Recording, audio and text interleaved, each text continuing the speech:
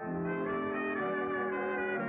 my name's Sam Sheen, and I'm joined as always by my friend and professional colleague Mary Lundsberg, and this is the final episode of Season 1 of our podcast, Captivated Audience. Season 1 has taken us all over the world speaking to a wide variety of financial crime professionals, and we are going to conclude Season 1 with some financial crime professionals based in Reykjavik, Iceland. Over to you, Marie. Thank you, Sam. It is a pleasure to welcome Gudmundur Kristjánsson and Justin Birchick from Lucinity to Captivated Audience. GK, you are the CEO and founder of the company. Can I get you to tell us a little bit more about your professional background, please? Yeah, sure. Like I said, my name is Gudmundur Kristjánsson, but usually people call me GK for obvious reasons.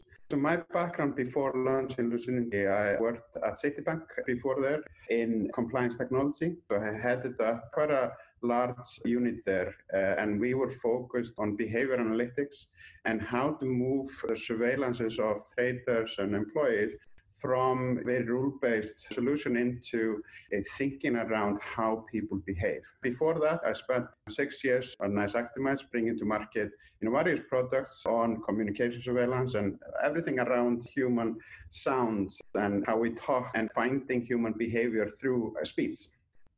Now, Justin, your background is a little bit different. You've traveled an awfully long way to be working in Iceland. Tell us a bit about your background.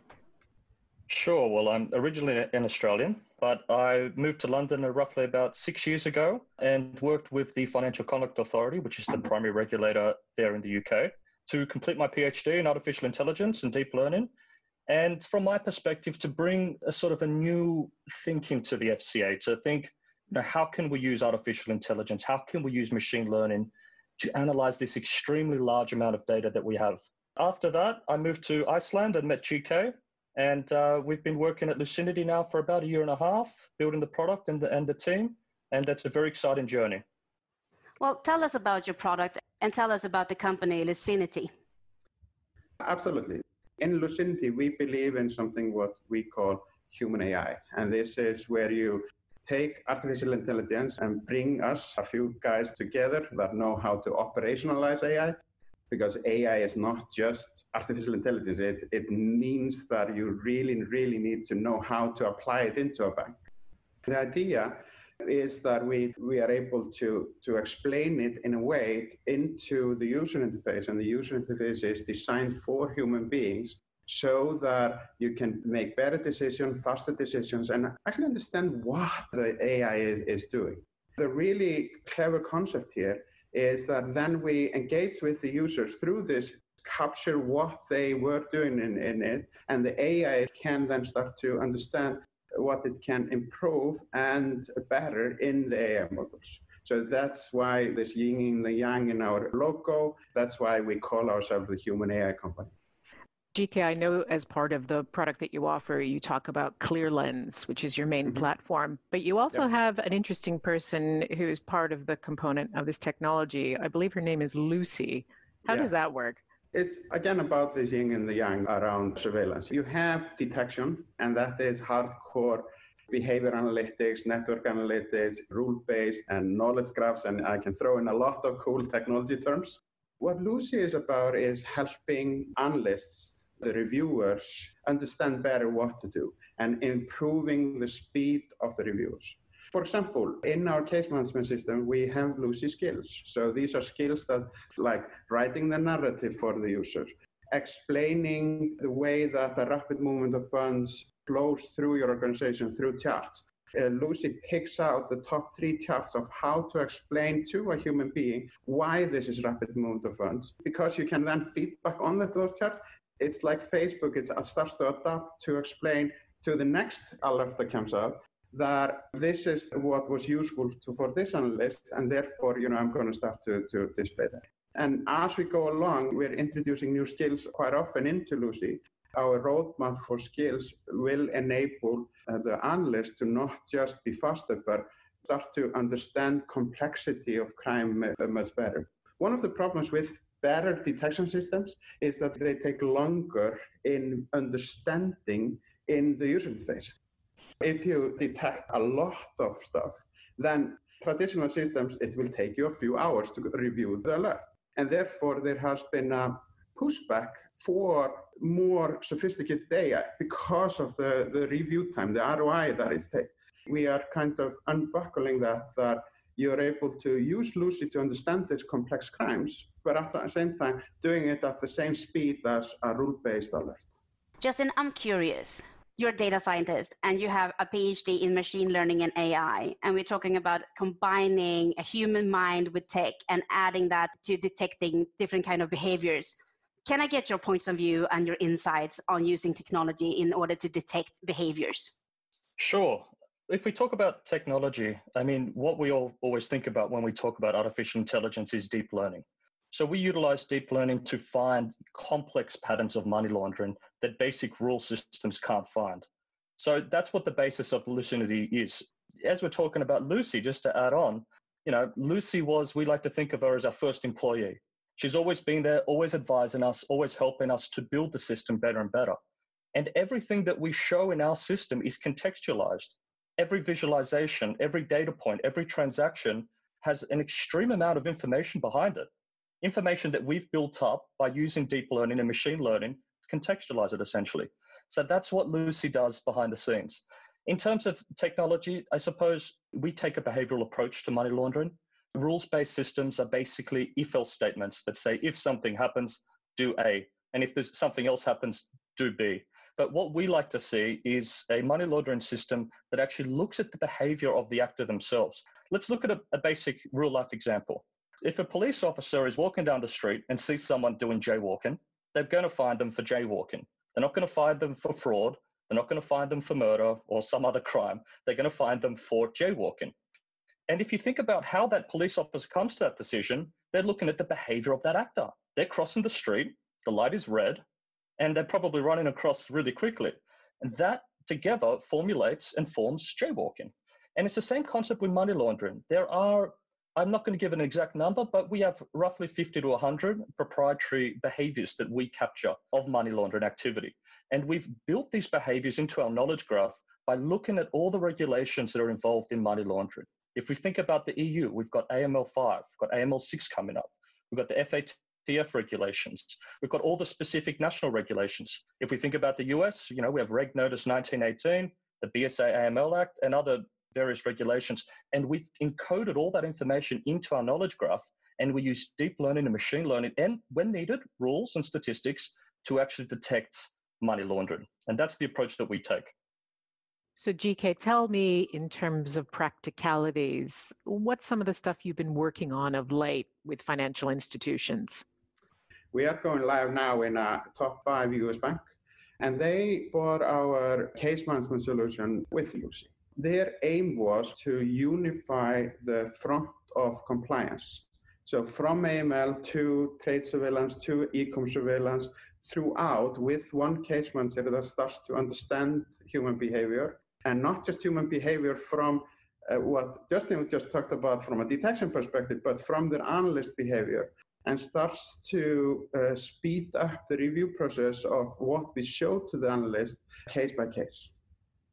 Well, as you probably know, Sam and I, we do love a good story where data, tech, and the human intelligence combined has led to detecting potential money laundering and other schemes. So, Justin, can I get you to share a story with us, please? Sure. Without naming names, of course. We do have one example of a actor that was conducting a very complex set of transactions across multiple jurisdictions, internationally, that is. So we had a certain amount of funds flow into Russia, a certain amount of funds flow into Cambodia, and the money was flowing in both directions. He was also operating a series of businesses in the local jurisdiction. And what we saw and what the case manager, or firstly the behavioral detection was able to find, was this set of intricate networks that didn't make sense and weren't logical. And essentially were an anomaly from the population and peer group that this guy existed in. As we raise this case to the case manager, we're able to tell the investigator, look at this specifically. Okay, there is a large amount of transactions going to this address in Russia. What Lucy's able to do is pull up Google Earth and show exactly where that money is going to, the address. And what we found is that it's a parking lot in the middle of nowhere in the distant suburbs of Moscow. And then as we look to Cambodia and we look at some of these other transactions that are occurring in the local jurisdiction, we find that they don't make sense, and that he's sending to counterparties that are PEPs, that are essentially washing the money by transacting it to another counterparty, and the money's coming directly back to him. And this case made its way to BNSR and to the regulator, and it's going ahead through that process. So, Justin, as a former regulator, I've been fascinated to see in the last 2-3 years how attitudes of regulators vary quite widely when it comes to using innovation for the detection of financial crime. Some are very concerned about the dreaded black box where they know nothing, where others are encouraging acceleration. So, the European Commission with its 30 recommendations to make the jurisdiction more digitally enabled, for example. What's sort of been your take, your perception around regulators' comfort when it comes to using technology like this? My perception is that regulators have advanced significantly over the last few years. So I would have to agree with you in their acceptance of both technology and the use of machine learning to detect, for example, money laundering for certain banks. What I saw at the FCA was great advancement, a direct straight line where the organization came together and was happy to work with both startups and established players in understanding how their machine learning works. Because at the end of the day, the regulator needs to understand what the banks are doing. And the banks need to understand what the regulator's able to understand so that they can work and synergistically work together to stop these horrible crimes such as money laundering. In terms of understanding the black box, I think that my time at the FCA, and as I've spoken with other regulators and central banks around both the EU and the US, what I've seen is an acceptance that machine learning is starting to unwind and unravel this black box. And a large part of my PhD and great work being done by researchers and companies over the last couple of years has been about understanding what is happening when a model makes a prediction. Because at the end of the day, deep learning, machine learning, all it does is make a prediction. It makes it an observation or a prediction. And what we want to do is understand why did it make that prediction in a way that can be explained to humans. And some of the great advancements in what's called feature attribution or feature importance frameworks around technologies called sharp integrated gradients and deep lift and these type of technologies is that when we make a prediction in a deep learning model, we can traverse back through the model all the way to the feature level. The feature level are the data points that explain what goes into the model, things that humans can understand. How much does the customer transact? Who are they transacting with? Are they transacting in a high-risk jurisdiction? Things that are understandable. And what that allows us to do on our case manager is to explain when we make a prediction, why we made that. And then the investigator has some data points to look at so that they can conduct the case as quickly as possible. So yes, the regulators have truly advanced in this area, and I think we're very excited to work with them and explain this technology going forward. JK, can I get your opinion on it as well, please? Yeah, absolutely. When me and Justin met, it was quite a good match because he came with a regulatory perspective and I came from a banker perspective. And when it comes to regulators' understanding and maybe compliance officers' understanding of the new era that we are about to enter with artificial intelligence and human AI, we, the technology guys, have a lot of responsibility to help compliance officers and help our clients in how to explain these new methods to the regulators. GK, let's stay on the topic of responsibility. Your motto in Lucinity is quite extraordinary. Can you tell us a little bit about that, please? Yes, so our motto is make money good. And there is a lot behind that because what we believe is that over the past, I would say 2-3 years, we've always been seeing more and more push from just consumers that their money is not coming from prostitution or terrorist financing and other places. So we sometimes refer to it, you know your source of your avocado, but do you know your source of your money? Do you know where your loan comes from? And we believe that there is going on a movement in social responsibility in the world. So we think that COVID has just supported that going forward. We believe that financial institutions will take social responsibility to the next level and start show consumers how their money is coming from good sources by enabling banks to have the most sophisticated way of detecting where the sources of money is coming from, optimizing their business, then we are enabling banks to make money good. Data privacy. Big question, I know. But Justin, can you tell us a little bit on how you deal with data privacy at Lucinity? So for us, data privacy is the key objective at our company. We're dealing with very sensitive data from both our customers and, of course, our customers' data. So we are very well focused on making sure this data is protected. When you encrypt data, you don't maintain any fidelity or usefulness of that data once it's encrypted. So our first problem was we have data coming in, we want to encrypt it to protect it, but we also want to use it in data science algorithms and use it to find money laundering. So what we did was we actually developed a currently patent pending technology that uses what's called deep autoencoders to encrypt the data. It's a form of homomorphic encryption that means that when the data comes in, it essentially first gets translated into a series of numeric fields, which go through what's called an autoencoder model, which is trained on a large series of data. And as it goes through the model, it's encrypted by going through a series of mathematical operations that are almost impossible to reverse engineer and formalizing and ending essentially with a number that is 16 digits long. So for every PII field that we have that comes into our company, it goes through this process and is translated into this 16-digit number. And what brilliant capability of this technology is that we can maintain what we call the distribution of the data after it's encrypted. What that means is we can maintain and use deep data science and deep learning algorithms to analyze the data in a way that we would if it wasn't encrypted. The powerful thing is the data scientists win and we can help find money laundering better, and our customers are fully protected. For us, it's a win-win. GK, last question goes to you. You're doing so many exciting things. The work sounds absolutely fascinating. What's on the horizon or in the near future we can look forward to seeing from Lucinity? We're quite proud of what we have done to date. It has been unbelievable 20 months since we started the company.